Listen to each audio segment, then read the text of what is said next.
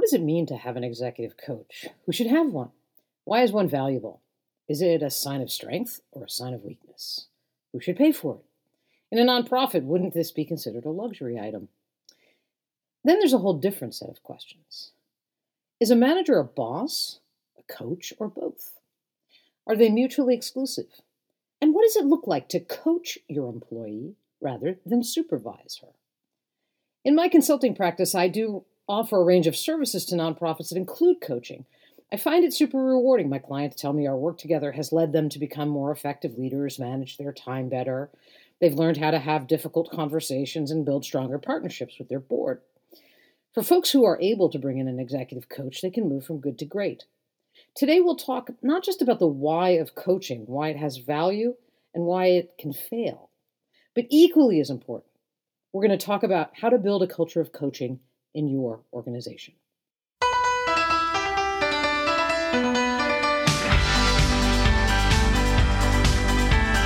Welcome to Nonprofits Are Messy. Not enough money, too many cooks, and an abundance of passion. Leading nonprofits isn't easy. Joan Gary, the Dear Abby of nonprofits, gets it, and she is here to help. Today, I am joined by the smart, savvy, and colorful Michael Bungay Stenier. Michael is the senior partner of Box of Crayons, a company that helps organizations do less good work and more great work. Box of Crayons is known for its coaching programs, which give busy managers practical tools so they can coach in 10 minutes or less. On the way to founding Box of Crayons in 2002, Michael lived in Australia, England, the United States, and Canada, where he currently lives. He's written 2 terrific books, the Wall Street Journal bestseller, The Coaching Habit, and Do More Great Work. But he's proudest of End Malaria, a collection of essays about great work by thought leaders that raised $400,000 for Malaria No More. Michael has written for or been featured in numerous publications, including Business Insider, Fast Company, Forbes, The Globe and Mail, and The Huffington Post. He was the first Canadian Coach of the Year, a Rhodes Scholar, and this is my favorite one. In 2016, was recognized as the number 2 coaching guru of the world. So, Michael, thank you for joining me, and I am dying to know. You are the number 2 coaching guru in the world. I didn't get my letter, so clearly I'm not number 1. So you've got to tell me who came in first. Well, it's great. It's funny, isn't it? It feels a very weighty title, number 2 coaching guru in the world. And honestly, I just came across this. I just got found, it popped up, and apparently I'm number 2. I'm not entirely sure how that's worked out. I'm somewhat surprised. But the number 1 is a guy called Marshall Goldsmith, who people may know of. Marshall's actually turned out to be a friend of mine, very influential coach, has written What Got You Here Won't Get You There, which is a great book on growth, has written a book on triggers, which is about building helpful habits. So he's an influential guy. Yeah, sounds great. So I'm interested to have my listeners hear a little bit about your company. Can you tell us a little bit about what you do, who you do it for, and frankly, why it's called Box of Crayons? Sure. So, called Box of Crayons, and we've got a really narrow focus these days. The way we say is we give busy managers and leaders the practical tools so they can coach in 10 minutes or less. So we've really decided that coaching is just one of those foundational skills. Doesn't matter if you're in a nonprofit or a for-profit, big company, small company, one that's thriving, one that's struggling. Having your managers and leaders and your people being more coach-like can be a really powerful way to becoming a more resilient, a more focused, and a more successful organization. So that's what we do specifically. Our bigger vision is to try and help people and organizations do less good work and more great work. Good work's the kind of day-to-day get things done job description, but great work is the work that has more impact and more meaning. Then we're trying to get there, have people feel more engaged in the work they do and have more impact in the work that they do.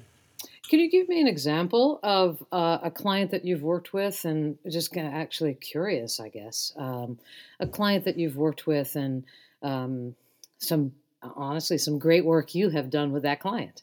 Yeah, sure. So, it's different in how it shows up for every client. So, for instance, we work with a local nonprofit here, Free the Children or Me to We. Fantastic set created by two young Canadians. They're now my age Canadians. But it's a thriving organization, but it's full of really young people, and trying to build some structure into this organization, because it is, like so many nonprofits, full of people who are fueled by an intensity of purpose. Correct. But don't quite have the structure to actually allow the best of people to come forth. And so we did some work around coaching skills and management skills for the folks in Me2E. In a different field, we worked with Nokia, and people will remember Nokia, if you're old at all, as they used to be the people who made mobile phones. Yeah. Then the iPhone came along 10 years ago, and it all went to hell and high water for them. But we worked with them kind of in the year or two before they got bought by Microsoft and became part of Microsoft, to try and hold people's focus on doing great work while they're in this place of turmoil all around them. Very, very interesting. Oh, so I don't know that you answered the question about why your company is called Box of Crayons. So it's a good name, and people really like it and remember it.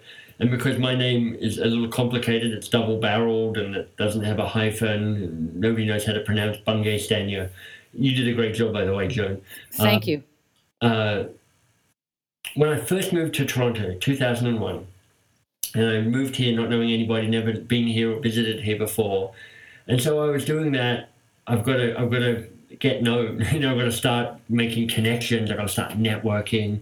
And because I like speaking, I'm a good speaker, a good facilitator. I was like, okay, I'm going to run workshops, run sessions.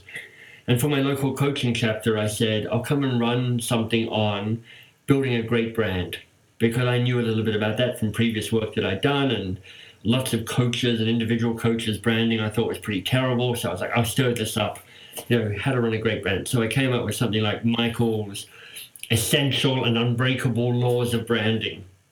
And then discovered my company name at the time failed all three of my own three names, my own three rules. So I was like, oh, that's a problem. That's a problem. Either my rules aren't unbreakable and essential, or I need a different company name. And so I brainstormed a lot of different names, some okay, some terrible. But then when Box of Crayons showed up in my head, I just immediately knew it captured a lot of the things that I wanted to embody. Because, let me ask you, John, when you think about a box of crayons, what are some of the words that come to mind for you? Oh, colorful. Yeah. Diversity. Yeah. Fun, playful. Exactly. Right? Whimsy. Exactly. So how am I doing? You're doing great. And all of that, creativity, diversity, possibilities, playfulness, color, all of that is stuff I want to bring into the work that we do, kind of capture some of the impact we want to have in the work that we do. And, the point about a brand name is actually for people to not overthink it, but almost feel good about it. There's lots of company names that kind of rationally explain what they do, and nobody gets too excited about that. But people kind of engage at a kind of more primitive neurological way by kind of the emotional connection. And most people have a pretty good connection with Box of Crayons. Yeah, that's very interesting. You and I are both authors now, and my book is called Joan Gary's Guide to Nonprofit Leadership, and people will ask me what it's called, and I'll sort of kind of mumble it because it sounds rather dry. And I did persuade the publisher to put a garbage can on the cover, and the tagline reads, "Because nonprofits are messy," which is actually what I wanted to call the book. Yeah. That said, we live in a land of keyword searches and Google searches, and so I kind of went with the how would more people find out about my book. So, and yours is called The Coaching Habit, and that would be something actually people would Google as well. Exactly, and a book title is different from a brand, right? A brand builds equity and reputation. A book title, people look at it and go, "Is this for me or not?" So you want something that's more practical and more obvious. So let's talk about coaching, because that's what we said we would talk about. So there are folks who hire coaches from the outside, organizational leaders. Are you a fan of that or not? What do you see as the value, and what do you think can go wrong? It's it's one of those things. It's like when it's good, it's very, very good, and when it's bad, it's thoroughly mediocre. And there's a lot of thoroughly mediocre coaches out there, and there's a lot of, well, there's fewer, but there's still a number of really fantastic coaches out there. And so I think when it works, what happens is that the person that is being coached feels supported and challenged and provoked and encouraged, and it enables them to transcend who they currently are, to step up to the next level. When you're a leader, it doesn't matter whether it's a big or a small organization. It can be kind of lonely, right? You're like, I've got to make the decision on, and I can't really talk to anybody around here about it. So finding a coach who gives you space to think about stuff and space for you to recognize your impact on the people with whom you work can be extremely powerful. And at the same time, Joan, you run into a challenge where sometimes coaching, like therapy, like all sorts of things, the process becomes more important than the outcome. And you go through the motions, right, and nothing really changes. And the coach doesn't want to rock the boat because she's getting paid for it. And the client goes, I'm doing my coaching, so I must be a good person. And kind of collusion around mediocrity. So yes, when it's average, it's pretty mediocre, and when it's not working, it's really not working. But there are so many people I know who've really stepped up the impact they've had in this world because of having the support of a coach. Yes, I think that is absolutely true. I would also say too that one of the other keys to a successful coaching gig is a sort of a goal contract at the beginning. So not just So I coach in 6-month increments because I want there to be tangible evidence of success, right? And so we agree upon goals, and they have to be specific enough so that everybody can look back at the end of 6 months and say, yeah, we did that. Like, I want to learn how to become, this is probably one of the biggest ones, how to become less conflict averse, how to have difficult conversations. I want to create a stronger partnership with my board chair. Mm-hmm. Right. And so the more specific the goal is, I find the more successful the coaching experience can be. Yeah. And you look at somebody like Marshall Goldsmith, who we talked about earlier, he works with clients for a year. It's a 1-year contract. The average price of that contract is $1 million. He works with CEOs of big companies typically, or future CEOs.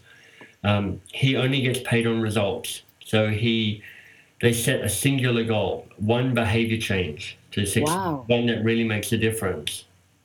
And the person is measured on how they're doing at the moment by their peers, so by the people around them, not by that person themselves. And then in years later, they're measured again. And unless there's been measurable, tangible change, Marshall doesn't get paid. And what's great about that is, A, it's very outcome focused, and B, it helps Marshall pick the right people to coach. Because if he's like, this is the person who's not that interested, not that engaged, not that up for it, why would he take that on? Because he's going to work hard and not only have little impact, but also have no money coming in as well. That's so interesting. I do think that that really good coaches, that the interview process is a decision that where there's got to be a fit going in both directions, right? Right. Like I don't, I coach people who are good and who want to be great, right? Yeah, exactly. Right, and and I think that's kind of what you're describing here, but it's an interesting thing because most people say, well, all right, if you're looking for a coach, you need to really determine whether there's a good fit with the coach. I think the reverse is equally true, actually. Yeah, exactly right. So I'm often contacted by nonprofit CEOs who ask me if my clients' boards are aware that they're being coached with the implicit messages like, should I do this on the down low? Will my board see this as a sign of strength or weakness? Do you ever see this in your work where people come and are concerned that their boards or that those around them may see the coach as a sign of weakness? I think that perception is fading fast. Yeah. I think 10 years ago or 15 years ago, for sure, coaching was a kind of remedial act, but it's become such a common management strategy where you say we want our high potential people, we want our senior leaders to have the additional support of a coach because it's expensive and it's also a great investment as well for the most part. And I'd be encouraging people to demand from the board that I need an executive coach to make sure that I'm having the impact you want me to have as an executive director. Yeah, I see that. I see would- that more and more often in contracts that executive directors, Yeah, when they come on board, they say, I want this salary and I also want professional development dollars so that I can have an executive coach. exactly right. I remember taking on a client 2 summers ago, I guess, and I knew I wanted to coach her when she said to me, "So I have just gotten my dream job. Right. And if I were, I don't know, if I were Roger Federer and I was playing at Wimbledon, I, I Right. wouldn't not have a coach, Right. right?" And so I do think the perception is changing quite a lot. And in fact, actually, I often point people who are in this space to an article in the New Yorker from a year or so back about a very well-known surgeon who felt like he wasn't quite on his game as much, but he was well-known and very highly regarded, and he hired a retired surgeon to watch his every move in the OR Yep. and upped that surgeon's game back to being, the 5-star surgeon he really wanted to be. Right. And I find that to be a very compelling argument for folks who are thinking, gee, how will I be perceived? So the first thing I'd say is pretty much anything that Atul Gawande, who's the author of that, writes is brilliant. He's a regular writer for the New Yorker. Yep. He's published a couple of books, probably 3 books, I think, and 2 of them I think are outstanding. One's called The Checklist Manifesto, which is to understand that if you're trying to get stuff done successfully, the more you can convert to a process or a checklist, the more successful it's going to be. That's so It's interesting. useful I don't know for that. arrogant people who go, I don't need a checklist because I'm a brilliant surgeon, for instance. But his latest book, which I think is mind-blowingly good, is called, I think it's called either Mortality or On Mortality. And he actually focuses on how to not just live a good life, but how to die well. Because he says we don't do a good job at knowing how to die with dignity and to die well. So, as an aside, those are great books by him.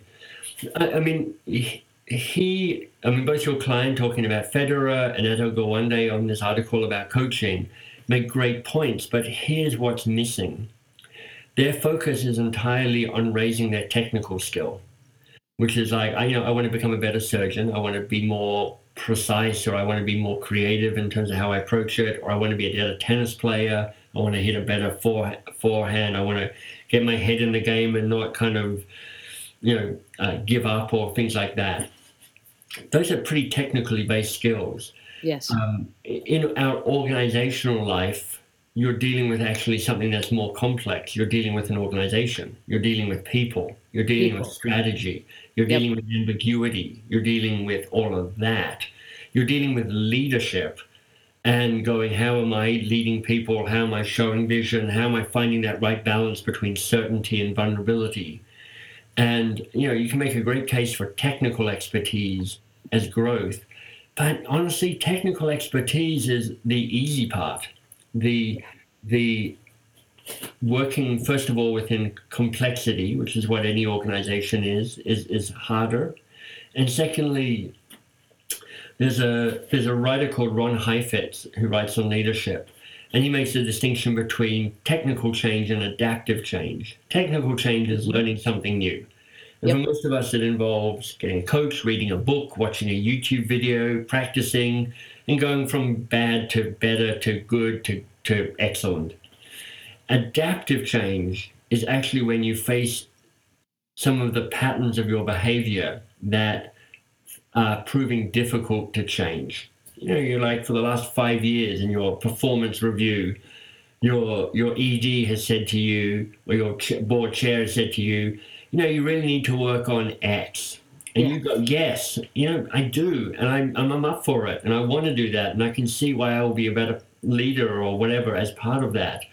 But for some reason, it remains elusive. You go to a conference, you read another book, you watch another video, and you still can't figure out how to change. And that's when you're getting into adaptive change. That's like kind of if technical learning is adding on something to what you already do, adaptive learning is like rewiring who you are so that you can perform at the next level. Yeah, that's very interesting. Coaching, at its best, is focused on adaptive change as well as technical change. And I would encourage people to read that Atul Gawande article from the New Yorker. It's a great read. He's a beautiful writer. But I just want to say that I don't think that's the whole story. I think you're making an excellent point, and we will attach both the link to that article as well as the link to some of the books that you've suggested on my blog when we post the podcast as well. So let's move to your book. I feel like it's possible that in your book you might be making the argument that if you build a coaching culture in your organization, CEOs and executive directors may come to their roles with more of the skills and attributes needed to lead and manage. Is that the leap I make when I read your book? Well, the book called The Coaching Habit is really written for any busy manager and leader who's looking to say, how do I lift my game? How do I change the way that I lead people?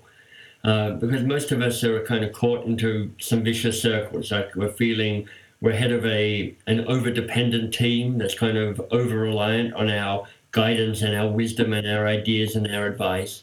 And we're all feeling a bit overwhelmed. We've got too much to try and get done, and it keeps coming at us. And some of us are feeling disconnected. We've lost that kind of, why am I doing this? What's the point of it all? And when you think about a coaching culture, there's actually 3 different ways coaching can show up in your organization. One is the executive coach that we've talked about. I tend to think that they can be very useful tools for individuals, but that actually rarely affects the overall culture. The second option that tends to show up is you decide, and this happens with bigger organizations typically, you decide that you're going to appoint internal people to be kind of internal coaches. So you build like an internal coaching cadre, often HR business partners or something like that, and they're available as the internal coaches. That can be okay. But to really change things in your organization, for us, it's about getting all your managers and leaders to be more coach-like. We don't want them to be coaches. We just want them to be more coach-like. And what that means is, how do you stay curious a little bit longer? How do you rush to action and advice just a little bit slower? And so in terms of shifting the way things are done, and this happens not just at the board level or the ED level, but throughout an organization, what you hope will happen is a little less hurry, action, a little more curiosity about what the real challenge might be, about what's really going on, about where we should really focus, a little less burnout because people are doing less jumping in and fixing things and solving things and doing it all for somebody else, but there's an empowerment that happens as it works down through an organization. That's the shift that I want to see. And so I actually, when I talk to people about this, I'm like, I don't necessarily need you to build a coaching culture. I want you to build a culture where people feel, in the words of a great writer called Peter Block, they take responsibility for their own freedom. They feel, or Dan Pink, Dan Pink talks about motivation comes from mastery, autonomy and purpose. So how do you help people find mastery and autonomy and purpose? Well, having the people around you being more coach-like is one of the direct paths towards that. Okay, so let's get to it. In your book, you indicate that you can coach someone in 10 minutes or less, and you can build a coaching habit. Right. You've got the floor, my friend. What does that look like? Well, almost the twist on what you just said is, if you can't coach somebody in 10 minutes or less, you probably don't have time to coach. And here's the thing, there's nobody taking a strong stand against coaching. There's nobody going, I just disagree with coaching. I just don't think that's a good form of leadership at all. You say to anybody who thinks coaching might be good, everyone's like, yeah, it's fine. I'm not anti-coaching. Right. Say, who's up for adding coaching to what they're already doing? Everybody's heart drops a little bit. They're like, I am so busy. Have you seen how hard I'm working right now? And for us, again, this kind of comes back to adaptive versus technical change. We want people to change the way they're currently working rather than adding coaching as an additional obligation to what they're already doing. So again, what does that mean? It means, okay, in your already existing interactions with your team, with your boss, with your peers, with your customers or your clients, whatever language you might want to use around that. Right. How do you stay curious a little bit longer? How do you rush to action and advice just a little bit slower? And in the book, we try to make it as simple as possible. So chapter 1, here's what a habit is. If you don't know what a habit is or how to build a habit mindfully, you don't really understand how to create behavior change. And that's what we're trying to do here. So habits are the building blocks of behavior change. And then the remaining 7 chapters are, here are the only 7 questions you really need to really amplify your impact as a coach. Okay. So I love this quote in your book. Please give me some good advice in your next letter. I promise not to follow it. Thank you, St. Vincent Millay. But my listeners, they listen for advice, and I hear from them that they follow it, and it helps them to be more effective leaders. So can you take us through a few questions to the first 3 or 4, if you would? All right. Briefly. So let me before we get there, let me just state this around the whole advice giving thing. So I'm not saying never give anybody advice, because that would be ridiculous. I am saying that for you, me, everybody listening in, giving advice is an overdeveloped muscle. Okay. And 2 things happen because of that. The first is, maybe 3 things. The first is you're typically giving advice on the wrong problem because you think the first challenge that's talked about or mentioned is the real challenge. And honestly, it almost never is. Yes, I totally agree with that. Now you're trying to fix the wrong thing. Secondly, people don't act on your advice nearly as much as you think they do. They nod their head, they say that's great, but actually what turns into action? Not that much. And just think about how much advice you currently get, you person who's listening, and how much you actually follow of all that advice.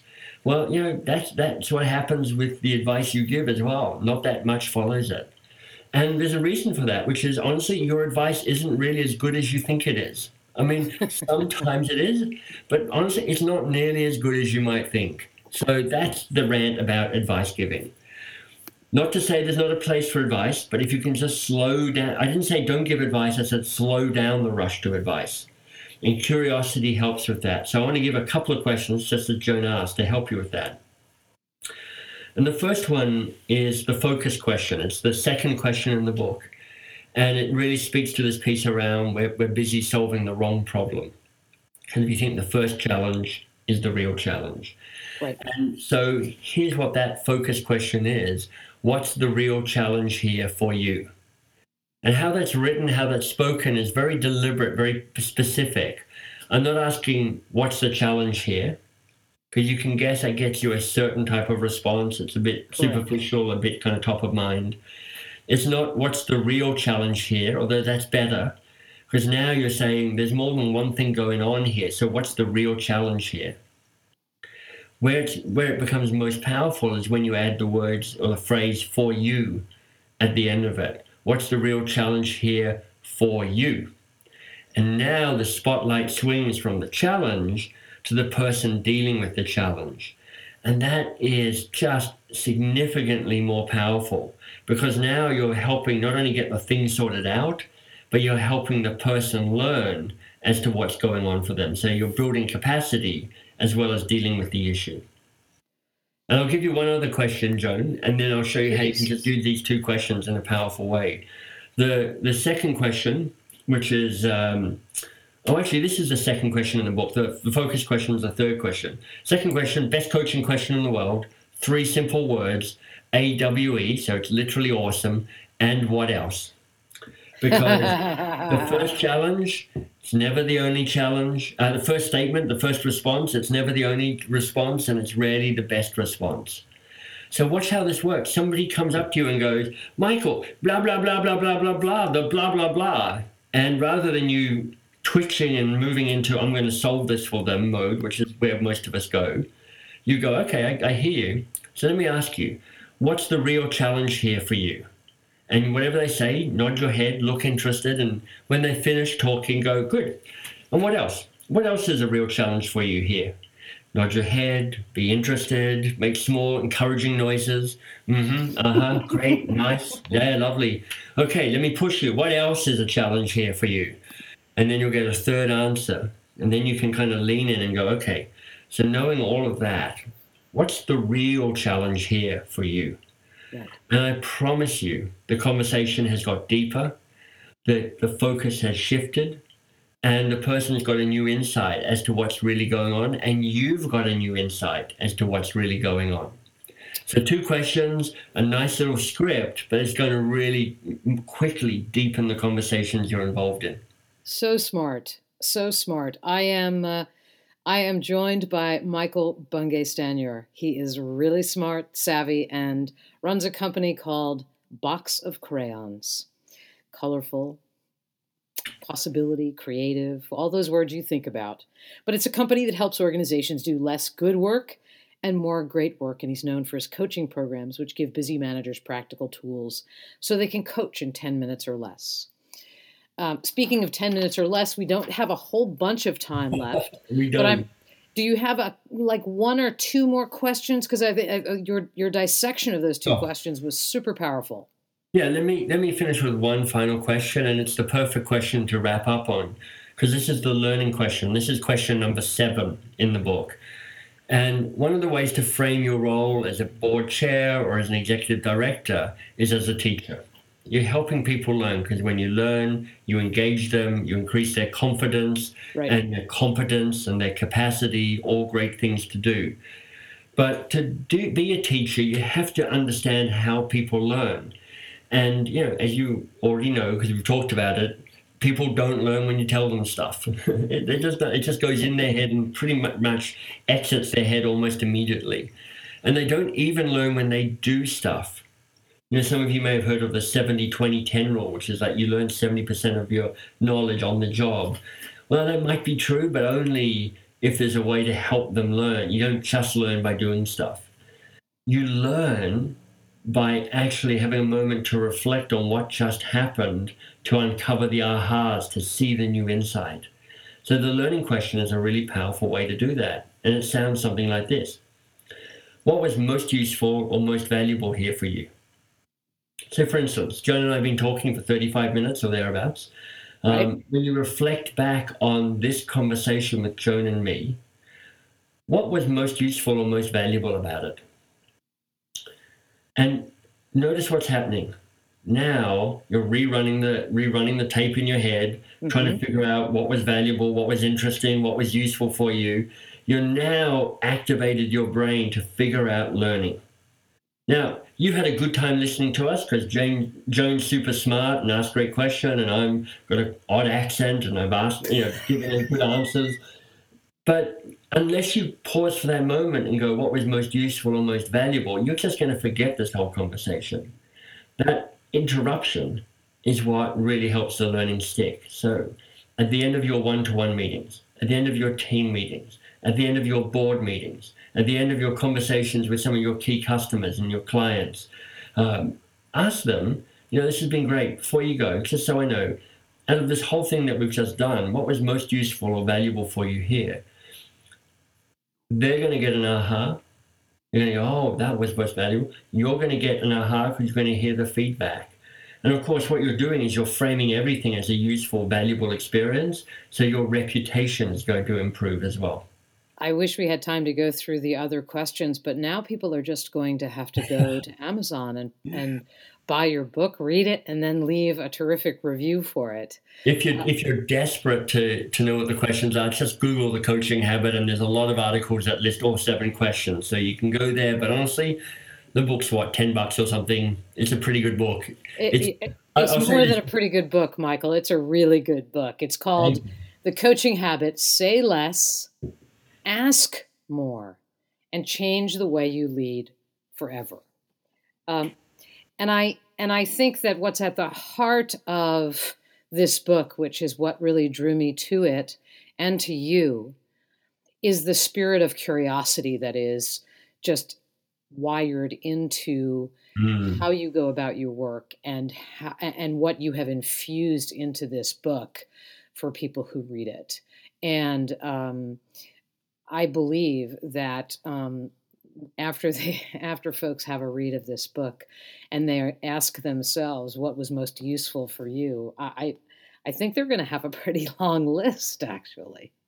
Well, hopefully. And what's interesting, of course, is that when people do that, it'll be different. Different people will pull different things out. So that's part of the giving up control to allow the other person to gain mastery and autonomy and purpose, to kind of reconnect to Dan Pink's stuff, which is, rather than me telling you what was useful, figure it out for yourself. Extract what matters to you, and that's more powerful for you and actually, in the end, more powerful for me as well. It's the difference between a lecture and a seminar too, isn't it? Yeah, for sure. It's like John Whitmore, who's another one of those influential coaching voices, says it's the difference between teaching and helping people to learn. I think that's probably the perfect note for us to end on. Michael, I'm glad you're out in the world, and I'm glad that you're sharing some of your knowledge with us and my listeners, and with the wider universe, with the books that you write and the work that you do. So thank you so much for joining me today. My pleasure. It's lovely to be with you. Thanks, Joan. You're very welcome. So thank you very much for joining us. On my blog at joangary.com with 2 R's, you will find links to all the things that we spoke about, Michael and I, today, books that he has recommended, links to articles. So don't hesitate to go on over there. And if you have not subscribed to the blog, you might want to think about doing that. There are about 30 or so podcast episodes on iTunes here, so lots of other resources.